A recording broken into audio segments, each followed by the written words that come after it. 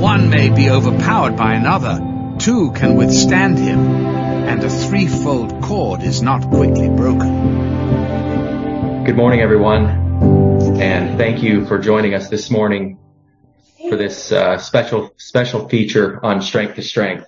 We have Brother Arthur Knisely joining us from Kansas, and he will be sharing on overcoming sexual addiction. And this morning's session is sexual addiction, helping others. So it's more from a pastoral angle, I believe. And before we get started, I'll just make some other announcements as well.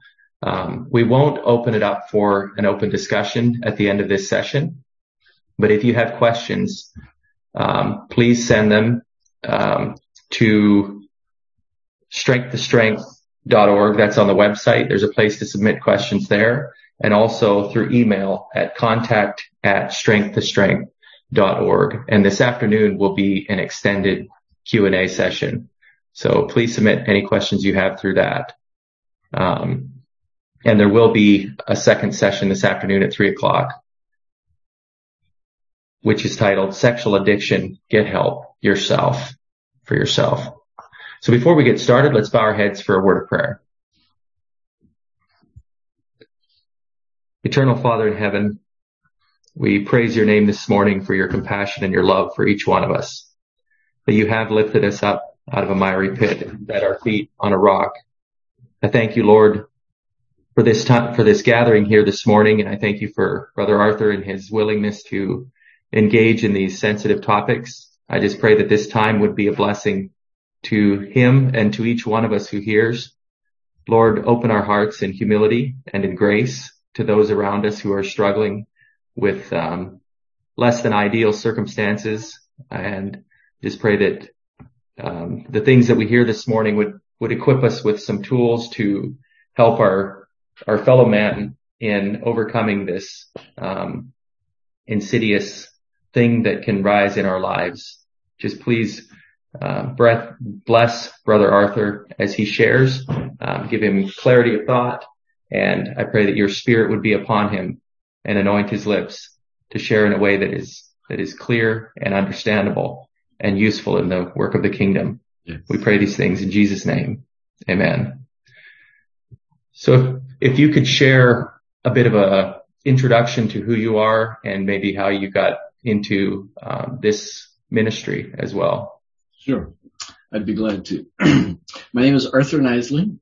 As of last month, I'm 65 years old, so I'm a senior citizen. Doesn't feel like that. I lived in El Salvador for 30 years. I thought that's where I would retire and die, but God had other plans. In 2016, as a result of health issues, we came back to our native Kansas, and we're lifetime members at Center Amish Mennonite Church, and we have 4 living children. We've had 2 sets of twins. One of each of those sets of twins died, and so we know all about grief. We know all about grief. So we came back to Kansas. It was just overwhelming. It was a heartbreak. We said it was really hard. Trying to figure out what we're supposed to be doing here in Kansas. It had felt like missions was our life. And then, in 2017, to make it short, I felt like God gave me an almost audible call to, Arthur, I want you to learn how to help people who are struggling with addictions. And I immediately felt like that was Anabaptist men who struggle with sexual addiction. Although the addiction is addiction, and the same principles apply whether you're a man or a woman or whatever.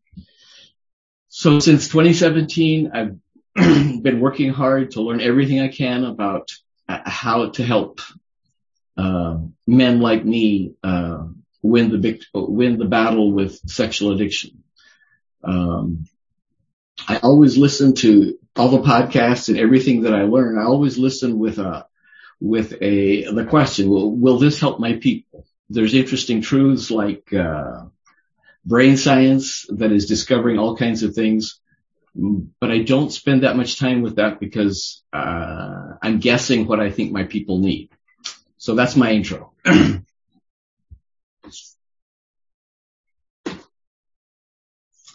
So do I go ahead and dive in? Yes, go for it. Yeah. Okay. Thank you.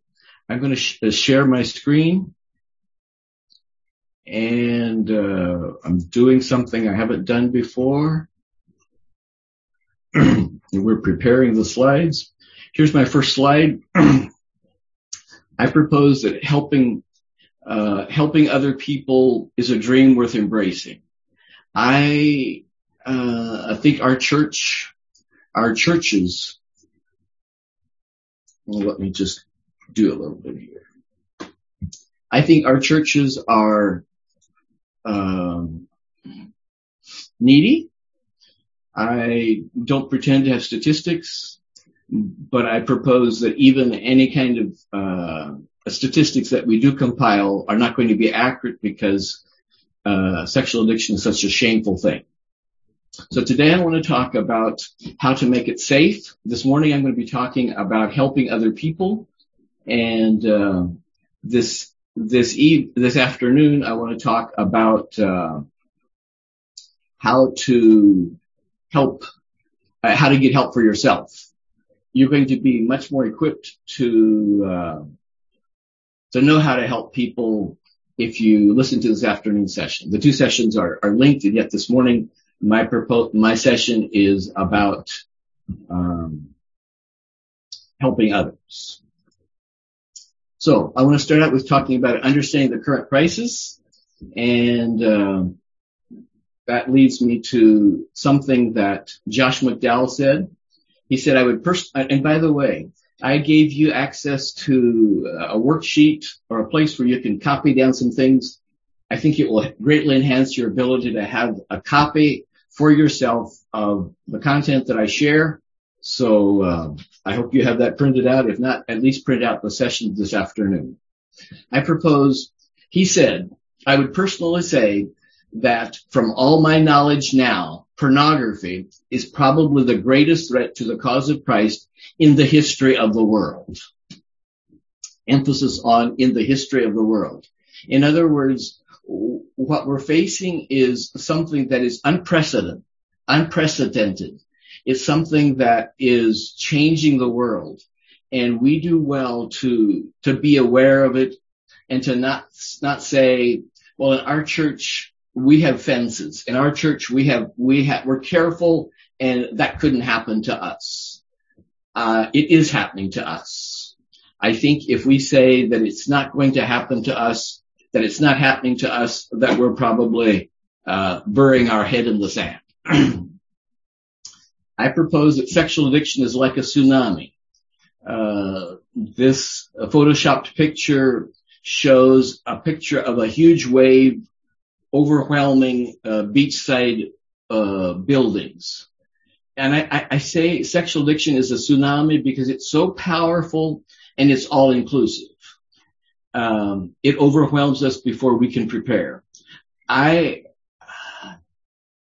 I don't think we have adequately prepared. I don't think we have an idea about how big the issue is and how fast it's coming and how invasive it is. You can't get away.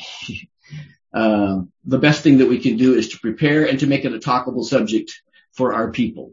So I say that it's like a tsunami because you can't get away from it. I want to now talk about what's changed in these last years. I'm going to suggest that not quite 70 years ago, the first explicit magazine, the first edition, came out in December of 1953. That means that commercially available pornography, even pictures, was not available before then. So in the last 70 years, things have changed a lot. But then I'm also saying that porn has gone from still images to explicit motion with audio, and this realism makes it so much more addicting. Then, and so back in the good old days, it was, pornography was on VHS and those kinds of mediums where you still had to have something physical in your possession to be able to access it. But now, since the internet, which is about 25 years ago, that's been a game changer. The smartphone in 2007, my guess is that most of you would have a smartphone. But can you imagine that that's just happened? Even the cell phone is not that old, and we're still getting used to the effects of that. Something else that's changed is 2008, the broadband internet became available, and that makes so that you can watch one explicit video after another without having to wait for downtime. That's a game changer. I'm guessing that 3D porn is already available. I made that statement to somebody and they just laughed at me and said, it's already available. The other scary thing is that first exposure to pornography is getting younger and younger, and it's more damaging and more addicting for young brains. In other words, you might be 50 when you got your smartphone, and that's very different. Exposure to pornography is very different than for you as a 50-year-old than it is for an 8-year-old who suddenly discovers this. His brain isn't prepared for that, and it's going to be much, much more addictive. I like to tell the story of what it would have been like for me in the 70s to search for pornography. In the 70s, I would have had to go, as a teenager, I would have had to go to a convenience store, probably late at night, far from home, and I would have had to buy it, and I would have had to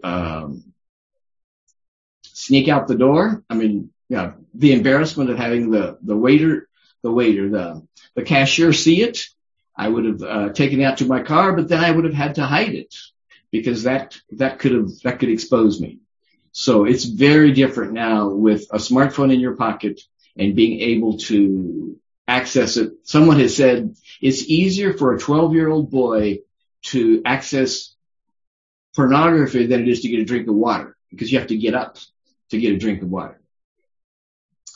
In addition to sexual addiction being like a tsunami that overwhelms, I propose that sexual addiction is like internal bleeding. It's silent, it's hidden, and it's very possible we may not notice until it's too late. Our enemy is destroying us from the inside. We see people coming to church. They look the same as they did 3 months ago, but something very powerful might be happening. And I'm going to suggest that some of us are at a place where we're almost ready to give up because you have tried everything that you know to try and it's not working. And so shaming ourselves isn't working, isn't helping. This is a fictitious quote. I say it's by John C. Anabaptist, who thinks, well, I'll just read the quote. Sexual bondage isn't really a big problem among us Anabaptists, so we can safely avoid talking about this issue at no risk or loss to us and to our constituencies' future. If we're saying that, I'm really worried about us, because it is a big problem, and maybe he represents our unspoken thoughts. Please don't think that and don't say that, because it is destroying us and our people. I'll talk later about that, but it's wrecking havoc to our people. Now I want to talk about Dr. Samuel Perry's definitive conclusion after studying 3,000 people over a 6-year period. He said, I can see the evidence. I can see that any porn use is associated with declines in religious commitment and behavior, like attending services, prayer, and anything like that, and an increase in religious doubts. He said, these are generic, this is a generic statistic But we can clearly see that more pornography, more sexual acting out is going to result in less service in the church. You can just bank on it. He said in his studies, he said that someone who never or rarely uses porn, there's going to be a 33% chance that they're going to serve and offer to serve in some capacity in the church. It might be that our Anabaptist churches, those figures are different. But I want you to see the what's happening. When someone is watching porn every month, he said consistently it drops to 10%. Porn every week, 5%. And if somebody's watching porn daily, there's almost no chance that they're going to offer themselves. So the obvious conclusion is that the more frequently someone is watching porn, the less likely they are to serve in their church. Just a quick question. I can't ask each of you to respond, but do you see that the shame, how badly you feel about what you're doing in hiding makes going to church is no fun? And you feel like a hypocrite. And so it makes lots of sense. So this is a slide no one else has seen before. Some of the rest of this has been stuff that I've shared at other presentations. But I'm pleading with church leaders everywhere. Please evaluate how much you're helping those who are under your care. It might be that no one is coming to you and no one is saying, church leader, please help me. But I want you to think about what that means. Does that mean that no one is struggling? Does that mean that they got free by themselves? Or is it that it isn't safe to admit that they have needs? And maybe you, dear church leader, are saying, I can help people get over, here's USB. USB is my simple way of saying, I'm talking about, it's unwanted sexual behavior. And by unwanted, I want to be very clear, and I'll talk about this again this afternoon. Unwanted sexual behavior is not a sneaky way of not calling it sin. Clearly it is sin. I'm talking about, number one, I'm talking about lustful thoughts. I'm talking about masturbation. I'm talking about pornography, and I'm talking about acting out with other people someone who's not your spouse. So when I talk about USB, we use this with the guys that I mentor. Oh, I never told you that in my intro, that since 2019, I've been mentoring other men, and they're paying me to help them get free.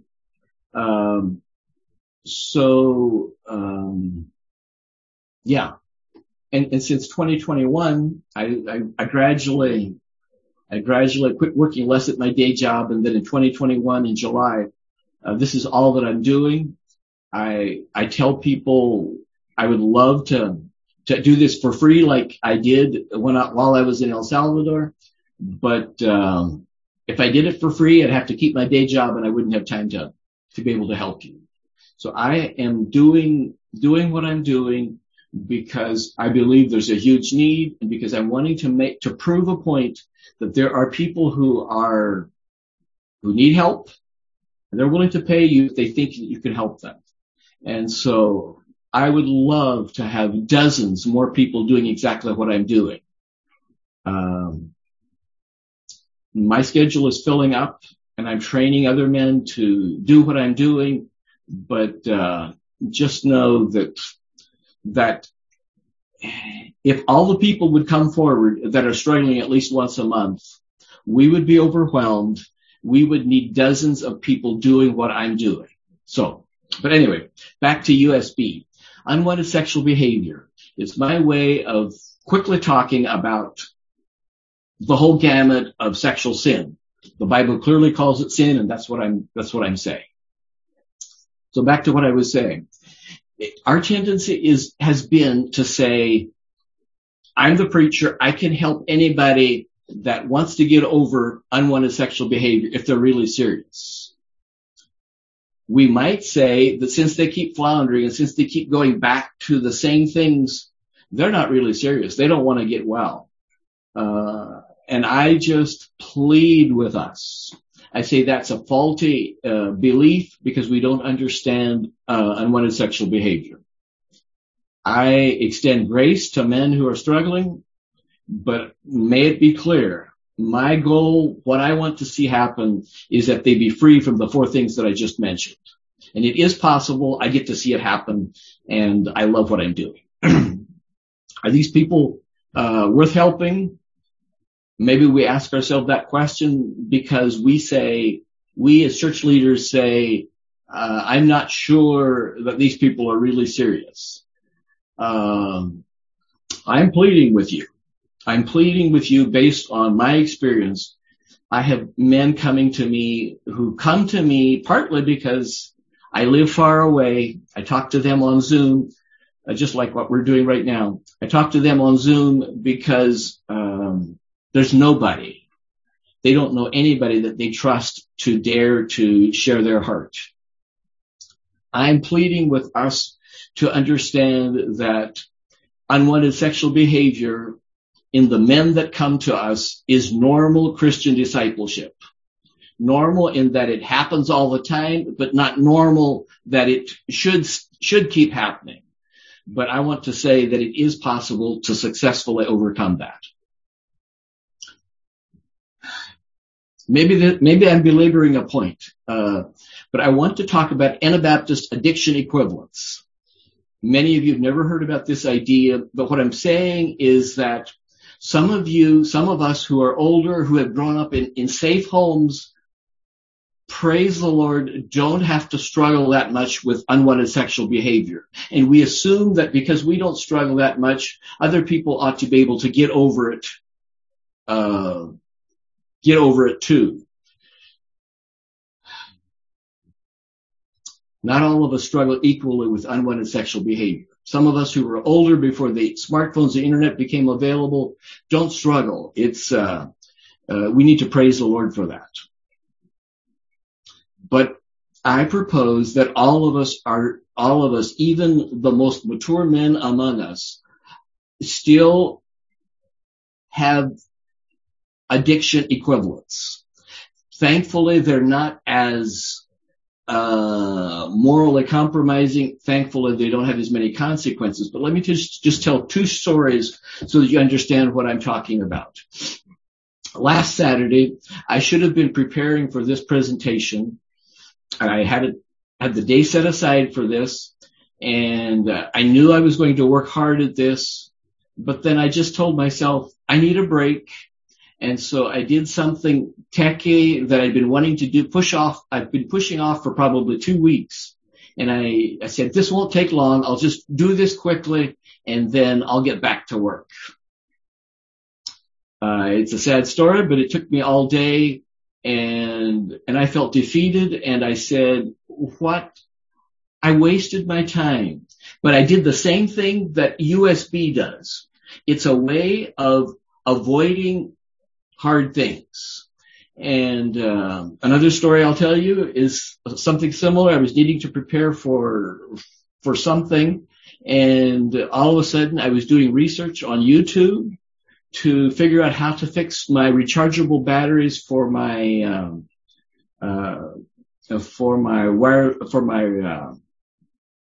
screwdriver. Actually I had it in here on my desk and I was turning out the screws, and then all of a sudden I said, what am I doing? I'm escaping from hard things, and I put the screws back in, I put it back out on the shelf, I haven't touched it yet. I'll get to it sometime, and it'll be a fun thing to do. But, and I'm talking about Anabaptist addiction equivalence, and I'm saying that those of us who look down our nose at people who are struggling with unwanted sexual behavior, we also have things that we shouldn't be doing that we still do. And who among us is struggling with being 10 or 20 pounds overweight? And who among us has said, I'm going to be eating more carefully? But then when you're at the table and the food is good and the conversation is good, you forget, and all of a sudden you're doing the things that you had said you were never going to do again. Overeating, shopping, burying yourself in work, a time-consuming hobby, something like that, can do the same thing.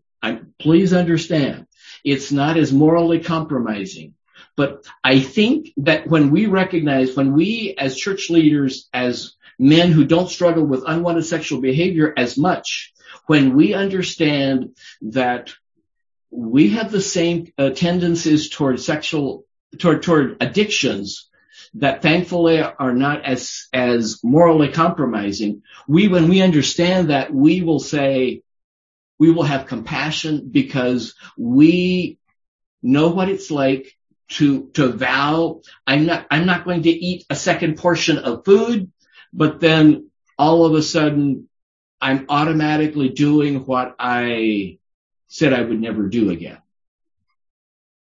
I want to remind us that we tend to replace one kind of addiction with another if we don't get to the bottom of why I'm doing this. And I'm sharing this screen because I pray that it will help us to be more compassionate. Those of us who have for one reason or another, unwanted sexual behavior is not our issue. I'm praying that we will identify our issues and say, oh, it's the same thing. By God's grace, my issue is not sexual addiction. The question we have to answer is, why do men keep doing the things that they hate? If you as a church leader are saying they know better, they just want to be naughty, and they're lying to me when they say that they hate USB. When you look at them with harshness and say, they say they're trying to stop, but I see the pattern, they don't really want to stop. When you say that, I am grieved. That's not what I see. And here again, this afternoon, I'm going to talk about the kind of men that come to me. The men that come to me are men that are deeply grieved by what they've done, what they're doing. They can't stop by themselves, and they're willing to pay me to help them. There might be people in your church, the church that you're leading. There might be people who are still enjoying what they're doing, and they're trying to keep it a secret. But I propose there's way more men who don't want to be doing what they're doing. They're grieved about what they're doing, and they don't know what to do. No one else seems to struggle. That's the message of silence. And so they're saying, I have to pretend that I don't have problems until I get this figured out. Most of the men that I work with are so relieved when they understand that there's another way of looking at unwanted sexual behavior, that it's a way of avoiding hard things. And I'm here to say that the men that I'm working with are making progress toward your goal and toward my goal of having them be pure from unwanted sexual behavior. I get to see men make progress, men who have been struggling multiple times a week with masturbation and or pornography. I see them going from that to consistent victory. Not all at once, but we have a paradigm. We have a way of looking at the problem that is helpful, and they start to make progress. And I'm here to say that I'm pretty sure that if you just say these men are doing things that they hate, if you say that's not true, if you say if they would hate it, they would stop. You're not okay. So one of the questions I want to ask is, how much loss is permissible loss? Maybe you're someone who says, I don't believe that. Arthur says it's a big issue, but I don't think so. I'm going to guess, maybe you're saying, I'm going to guess not even one person in 10 is struggling with unwanted sexual behavior in my church. So how many of you would go to a hospital where just 1 out of 10 dies before they're released from the hospital? I don't think you would go there. I think that hospital would be shut down very quickly. Just to make us think, I say Jesus is the good shepherd, and he certainly rescues people, at least if there's enough of them to merit the effort. Is that true? Or would we say, praise the Lord, Jesus goes after the one person who is struggling, and I say we should be like Jesus. We should strive to go after, even if it's 1%. I'm confident that in our circles, the numbers are, I shouldn't say this, but I'm just going to guess that in many of our churches, the numbers are really high. In some of our churches, the numbers are in the 2 out of 5 range. I'm pleading with us to not be silent. I'm speaking to church leaders, or people who help. We must not be silent. And what I mean is, if we don't address this issue, we are going to be giving a message that we don't want to give, that we shouldn't want to give. I want church leaders to talk about this in their churches. One of the men that I mentor, I do mentor training, 8 or 10 men at a time. It's a 1-year program, and we'll talk about that later on. But one of those men, partly in response to the input that he was getting through working with me, he talked in his local church. He talked 2 Sundays about it, and the people in his church said it was about time that someone talks about this. So if we say it's not happening, I don't want to expose anybody, we're giving a clear message that it's not safe to talk about sexual struggle in our church. And in too many places, they know that if I come forward and say I'm struggling, they know that they're going to be dealt with harshly, and that shame and humiliation will be used to help people, because that's the only tool that many people know. And so what do people do? Well, they just learn to hide better. I was working for quite a while with a young man in his 20s, and he came forward and tried to get help. 2 men were assigned to him to shepherd him, and he would apologize to them every time he messed up. And he was identified, he was marked as a problem person.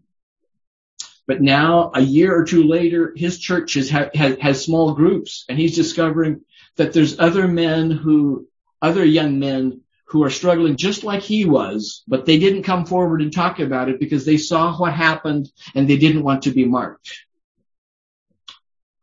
Please don't do that.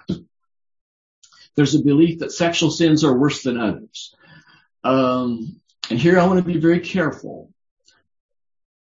But I think it's a part of my Anabaptist genes to say, unwanted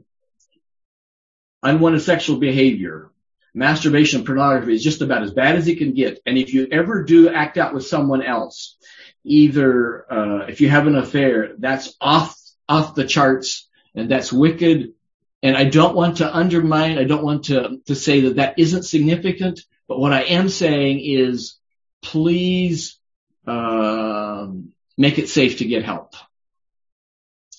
If you only hear silence about this subject, you're going to understand that you have to pretend that you're doing okay even when you're not doing okay. You're going to believe that you're the only one that struggles. And think about this.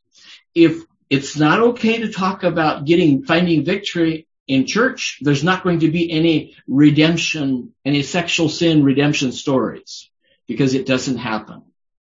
And I'm going to suggest that there are men who don't dare talk about this issue because they're afraid that by talking about it, they are getting too close and other people might know about their hidden struggles. What message should we give? That's in contrast to the message of silence. We should talk about it. We should say that it won't be easy. It won't be quick. Freedom will require attention and resolute commitment. We should be saying it's worth the struggle. Freedom is what God wants for us. You're not alone. We all struggle to some extent. We'll walk with you. We want to help you find your way out. And freedom gained in this area will help you to conquer other sin strongholds in your life. And may I add, you will learn life skills, important life skills for the rest of your life.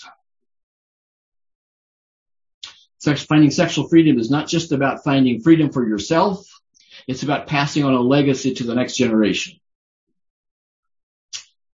So we've talked about the issue, the understanding the current crisis. Now I want to talk about helping others walk in freedom. There's things that we can start to do now. The first thing I want to mention is getting healthy ourselves. And if you dare to talk about this, if you dare to get involved and really help people, doors are going to open for you. I never dreamed that when I accepted God's call in 2017, that's just 5 years ago, that God would open the doors that he has. I basically said, I'm going to try to help people, because if on my deathbed, nothing happens out of this and it doesn't go anywhere, I will feel better having tried. But can you imagine what I have seen? I've seen God open doors. People are coming to me. I get to help them. I get to watch people change. I just love this. If you're a church leader that feels like overwhelmed and like you don't reach around for this, then please look for discover and authorize lay people who are gifted. Do you remember what Peter said? Peter said, we're going to keep on praying. We're going to keep on preaching. We're going to involve other people who are able to be deacons, so that we don't need to sidetrack. We don't need to lose our primary focus. We need to prepare our churches to be safe places to heal. I'm hearing a movement all over where people are forming small groups in their churches where people can be accountable, and it's becoming more safe, and I'm so happy. But I'd like to also suggest that we need to be designing multi-church structures that give support for people who are just starting to get help, so that when you start a small group in your church and someone has a struggle and can't seem to get on top of it, I want you to have people that in your conference, in your constituency, who are able to help you and who have more experience than you do, and for you to feel supported. Do you remember how that Jethro said, Moses, it's not right for you to try to do everything. You're going to burn out. Why don't you involve people who are responsible for groups of 10, of 50, of 100, and of 1,000? And the wonderful thing that's going to happen is that those people are going to be able to step into a place of responsibility, and they're going to be able to be stretched and to grow themselves. I want to introduce you to the Freedom Fight. This is something that I found about almost 2 years ago. You'll see that on my left, it is an app. Look for the double F's on a green background. It's also a website, and they have a study guide. The study guide goes with the 60-some short 5 to 7 minute videos for married men, and a few less for men who are not married. Actually, they also have a track for ladies. So this is the best thing that I have found for conservative Anabaptists. It's way better than the Conqueror series. It's a 6-month program, and I go through this with the men. I have the people that I work with. I had them go through this 2 or 3 videos, short videos a week, filling out a worksheet. If you go through this yourself, you're going to learn an awful lot. And if you buy the study guide and fill in the blanks, you're going to have a good idea about how to help people. Plus, you can go through it with someone else in a one-on-one setting or in a small group setting. This is really good stuff. It's solidly biblical. It's brain science. There's a little bit of eternal security stuff in the last section, but it's better than what I could have done, and I'm going to keep using it until some future day when something better shows up. I'm on the lookout, but I really think we ought to be using the Freedom Fight.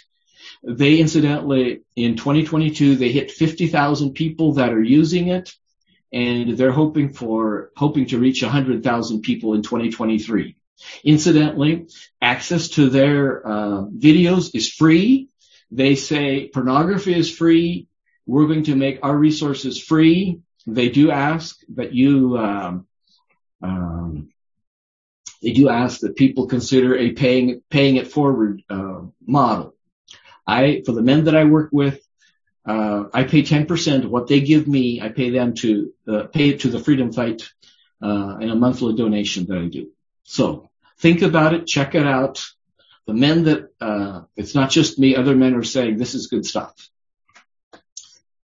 Let me just talk a little bit about what I do. I work Hope Journey Guide mentoring. I mentor men on Zoom. My typical way of working with men is that I meet with them once a week for 1 hour, and I give them the best tools that I have. I give them accountability. I encourage them when they're discouraged. And probably what's most helpful is that I brainstorm with them about how to protect themselves. I'm on the outside and I can see what's happening, and I ask hard questions. I'm not the policeman, but like for example, if someone has messed up 2 times through Instagram, for example, I say, so what are you going to do? And I take them, and then I ask them if they did anything about it. That's what I do. I love what I'm doing. A lot of men will work with me from 8 to 15 months. At the end of that time, they're meeting with me maybe twice a month and then once a month before he and I agree that he's ready to go. Some of the common themes that I see are early exposure. Not everybody, but a lot of people have had early exposure. 8, 10, and 12-year-olds discovering pornography, and it set them up to struggle a lot. A lot of the men that I work with have struggled with masturbation, with pornography. They're in a binge purge cycle. I've changed that to the indulge and then resolve. I like that better. I think we can identify with that. Indulge, and then we say, what did I do? I wasn't going to do that again. We say, I resolve. I'm never going back there again. But if you don't get help, you will do it again. There's some adultery, some fornication, but not that much.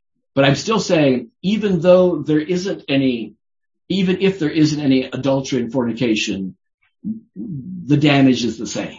It gets worse with time. Almost never can you get well by yourself, and it makes you be a weak.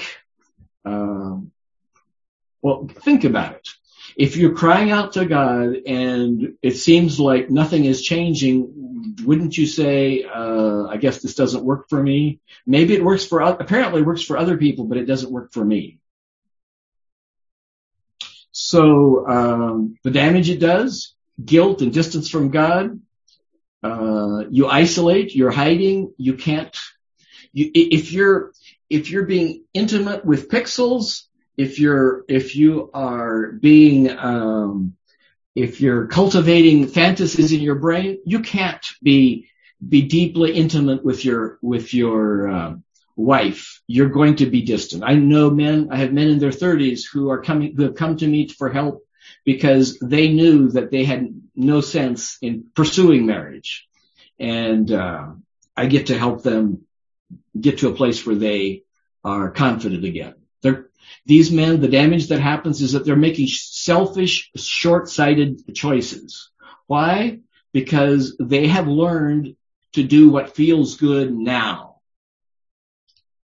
They're going to procrastinate. I see we are... Okay. Maybe I'm doing better than I thought. The changes that I get to see. I get to see people having a live relationship with God. They learn to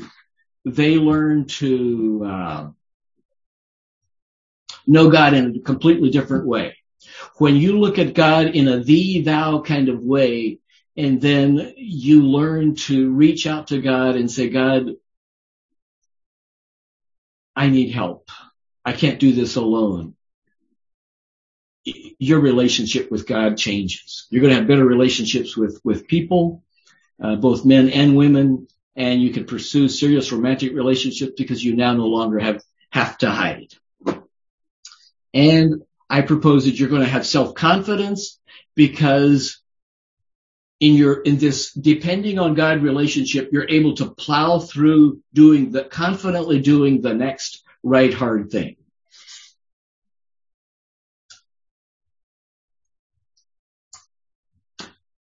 What experience is teaching me? My experience is teaching me that if you are stuck, you'll almost never be able to get well by yourself. There would have been a time when I wouldn't have told you about the freedom fight because I thought that people are going to say, well, I can get well by myself. I don't think that anymore. I'll gladly help anybody, all that I can. But if you are caught in a shame cycle of trying to fix this by yourself so that nobody needs to know, you're going to struggle. I suggest that lasting change is possible. I get to see it all the time. I propose that a balanced program of spiritual growth, accountability, the kinds of things, this material, I get to see people change. And the last two are really exciting for me. Anabaptists who are serious about winning the battle with sexual bondage are willing to invest and pay for your time if it's safe and if they believe that you can help them. And my story is I'm passionate about this because of God's call on my life, but I don't have a deep sexual bondage story myself. And so I'm here saying you can help people even if you don't have a story of having gone really deep. You don't need that to be able to help other people. Because remember I told you about the Anabaptist addiction equivalent? If you understand your own stuff, you're going to say, oh, I get it. I understand how someone can be hate what he's doing and go back to it again because he's not understanding what's driving it. I'm doing mentor training. I'm really excited about this because I saw early on, I said, this isn't going to work. This isn't going to work for me. I can only work between 20 and 25 people. And so there's no way that I can help everybody that needs help. So I'm working with the second and third group, and we meet 2 Monday evenings a month for the first 6 months, and then 1 evening a month for the second 6 months. In the first 6 months, we go through the freedom fight and other materials that I share with them. And in the second 6 months, we're going to be sharing additional things, and we're going to keep after them. If you understand what I mean, I want them to not just accept. I want them to not just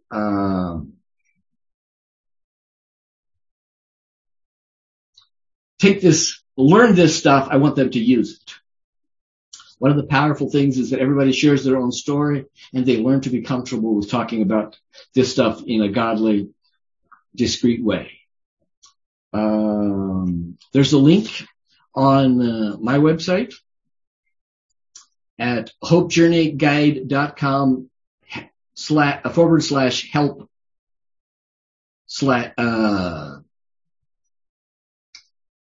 can't think what you call it. Help others. Sorry. That's mentor training. I'm really excited about that. And someday I'll be able to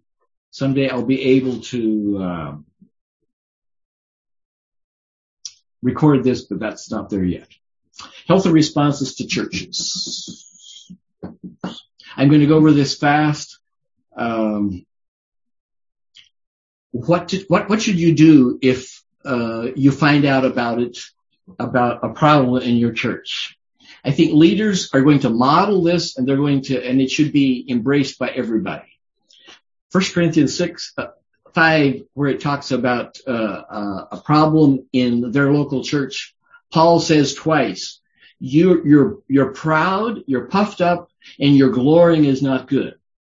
Please don't have that attitude of, wow, that guy's really messed up. I'm so glad I'm not like that. We as a church should model God's heart toward those kinds of people. We should, 2 Corinthians 2, we should forgive the repentant sinner lest Satan should have an advantage of us. And we should restore in the spirit of meekness. This is stuff that we could take a lot of time with. Do you see that in 1 Corinthians 6:11, Paul says, and such were some of you. And he talks about sexual sin, but you were washed, you were sanctified. And now I ask you a question.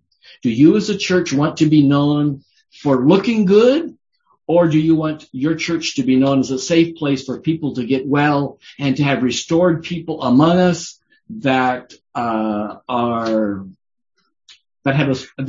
comfortable with talking about their story?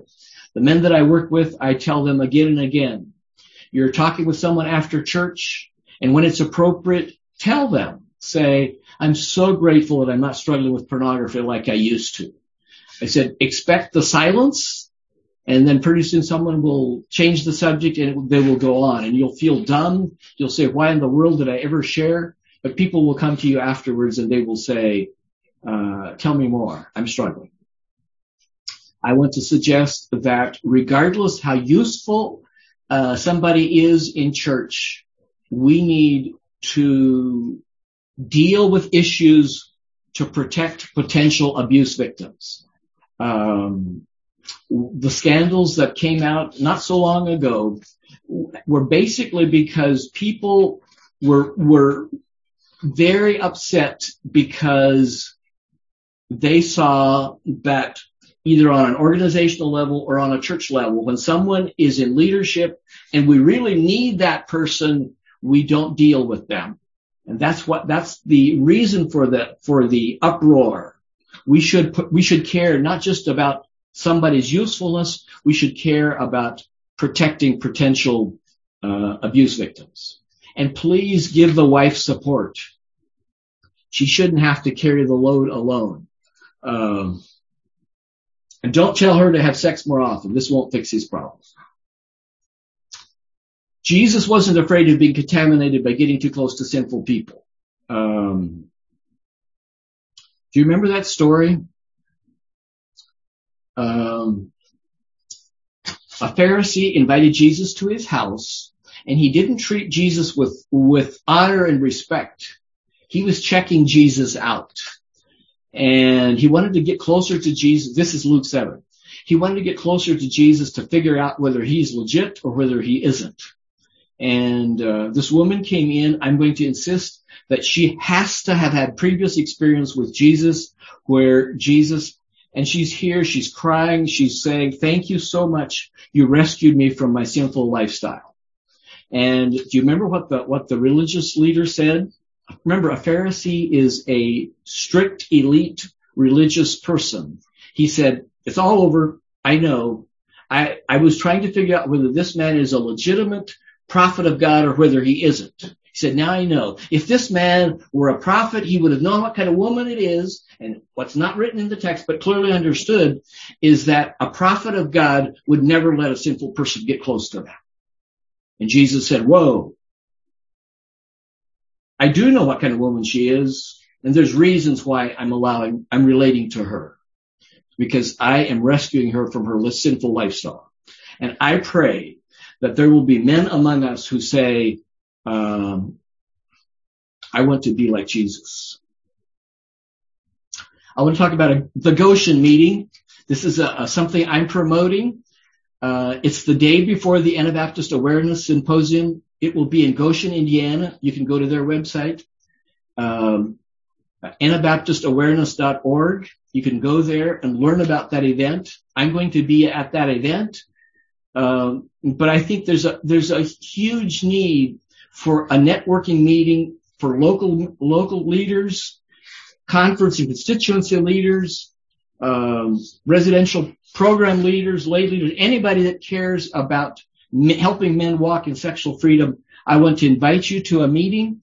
I don't know what it's going to look like. You'll find out I'll give more details about what's going to happen at hopejourneyguide.com/resources. If there's just a handful of us, we'll meet at a coffee shop in Goshen the day before on January the 26th. We'll meet the day before and we'll share books, resources. We'll share what we're doing, what's working and what's not working. If there's a bunch of us, we'll find a local church.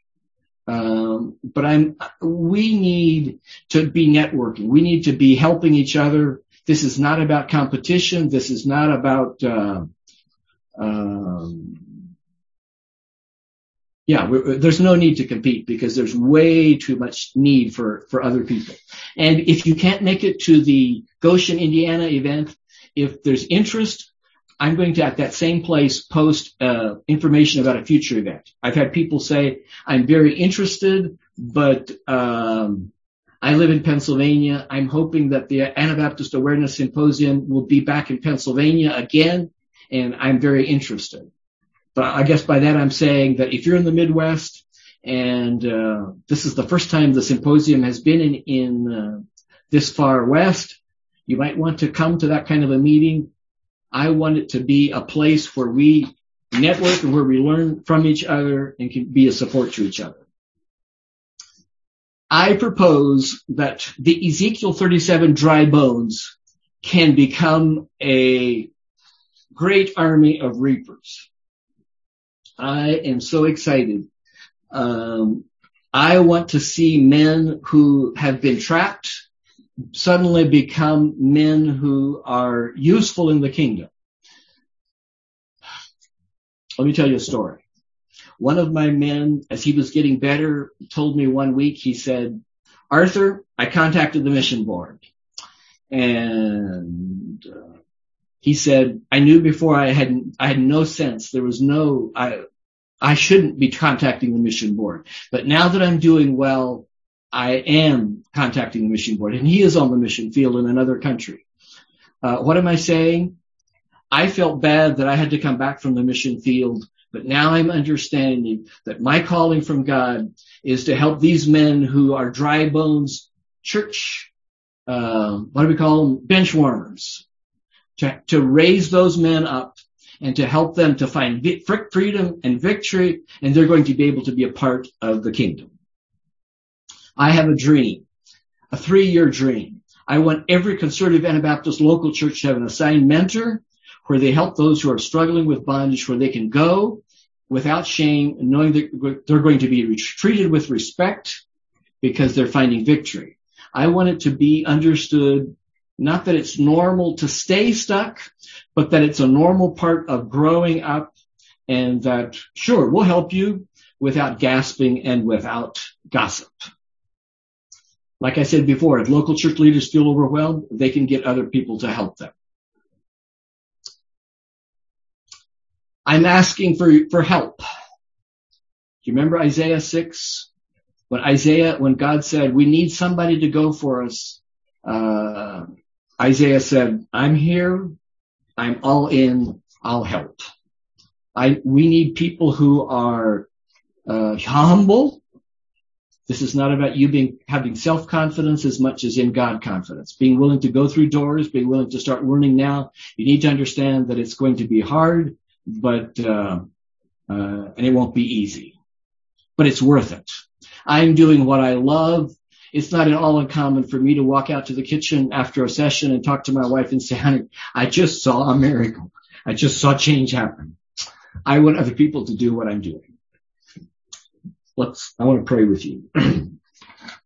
Heavenly Father, by your design and plan, we get to be alive in this time of history. Thank you. This is a time of unprecedented opportunity if we're willing to move toward this monumental change and trust you to open our Red Sea before us. We've been afraid to face the monster of sexual sin among us. I ask that you forgive us. We've looked the other way when we should have been offering help. Forgive us. We've been proud in assuming that sexual sin is not that big a deal among us. Forgive us. Based on our own experience, some of us have lost hope that purity and victory in this area is possible. Forgive us. We have pretended, we have gasped and gossiped when other men's sexual sins became public so that everyone would know that these sins are not an issue in our lives. Forgive us. We have avoided getting too close to those who are floundering. We have avoided contamination. We have been afraid of what other people will think if we get involved. Forgive us, please. Lord, may you call and equip gifted men and women among us to rescue those who are trapped in clear ways that cannot be misunderstood. May these guides become instruments of your grace so that strugglers are set free to thrive and flourish. May we be willing to learn how to rescue both those among us and those who are still outside of our circles. May those among us who are floundering now hear a different message, a message of hope, and someone that's willing to walk with them to freedom. Not a condoning that lowers the bar and says that what you call sin isn't sin anymore, but is empowering them to showing them the way to genuine freedom. May these men and women who are trapped now in sexual sin experience such growth, freedom, and change that they become engines of growth and change in our churches, communities, and reaching out to the watching world. May these strugglers become so free that they make a profound difference for the kingdom, so that these Ezekiel 37 bones become a mighty army for good and for the kingdom. They are going to be eager to be godly husbands, fathers, church leaders, and missionaries, because they're free from sexual sin and they now have energy for other things. They have gone from being old dry bones to being dynamic army that are actively promoting the kingdom agenda. And Lord, as sexual sin becomes more and more deeply entrenched around us, as sexual sin is normalized and dismissed as inconsequential, as the consequences of sexual sin take root and destroy lives all around us, may our churches be dynamic engines of evangelism, because we offer a safe place to be honest and to get clean from the plague of sexual sin. May this be for your glory. In Jesus' name, amen. Amen. Wow, thank you, brother, for your humility and honesty in what you have to share. I heard your heart's cry to the churches to be willing to engage in this. I believe this is the first step to move from a place of denial or a place of almost acceptance where, this is just a normal struggle for young men, to casting a vision of hope, of freedom from these things. Like our groups, our people don't have to be caught into this bondage. So thanks a lot for that. I do have a couple questions. I believe that one of them you already sort of cleared up, but I'd like to hear just a more succinct answer on it. So in a congregation, what are the signs that someone is struggling with sexual sin? Wow. Like what would give that away? I like to say that if someone is kind of disoriented, kind of confused, not sure where they want to go with their lives, this is especially young people. They're confused. They just kind of are rambling along. They don't have goals. They don't have plans. They don't have dreams for where they're going. I often say, I don't know, but it's a pretty good chance that he's struggling. And when someone is on the other side, when someone is excited, as dreams, as visions about what he wants to do, they're probably not struggling. Thank you. Yeah, that's very helpful. And say you do notice that someone is struggling with something, what's a healthy way to approach that? Because we understand there's a lot of shame around this.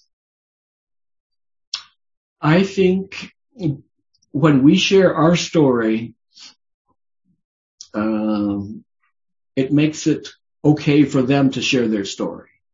We can do this in small groups. We need to be careful about being discreet as church leaders in public events. But I think it's very appropriate for us to talk about pornography and masturbation. These are issues among us, and people need to know that it's safe to get help, and that the church leader is not going to be horrified and gasp when they come to them. Yeah, thank you. I appreciate your emphasis on recognizing that even if we may not be failing in this area specifically, we do have areas where we make exceptions for ourselves, or, we might be in that, what did you call it? Indulge and resolve cycle, just in different areas of our lives. And so that highlights the aspect of approaching this with deep humility and realizing that, just because we don't struggle with this specifically, it doesn't elevate us above anyone else. Exactly.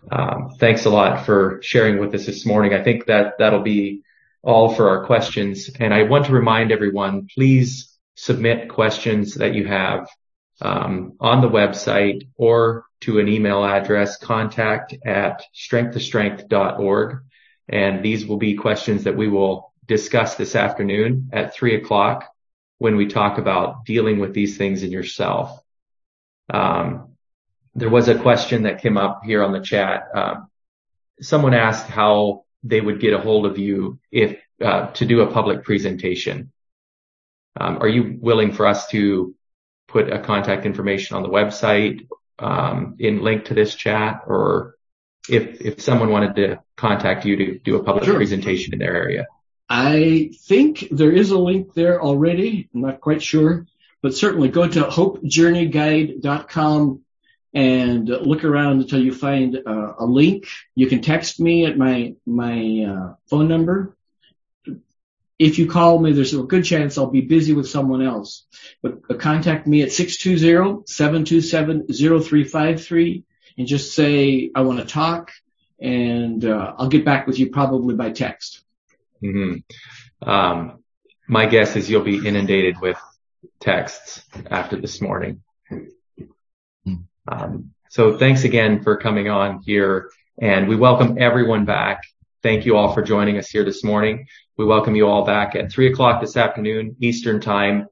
And Brother Arthur will be sharing about how to deal with sexual sin in ourselves and how to get help for that. Praise God for your sharing with us this morning and for your willingness to talk freely about these things and challenge us deeply in how we relate to them in our circles. So God be with you all, and may His Spirit direct you today. Thank you for joining us. As iron sharpens iron, so a man sharpens the countenance of his friend.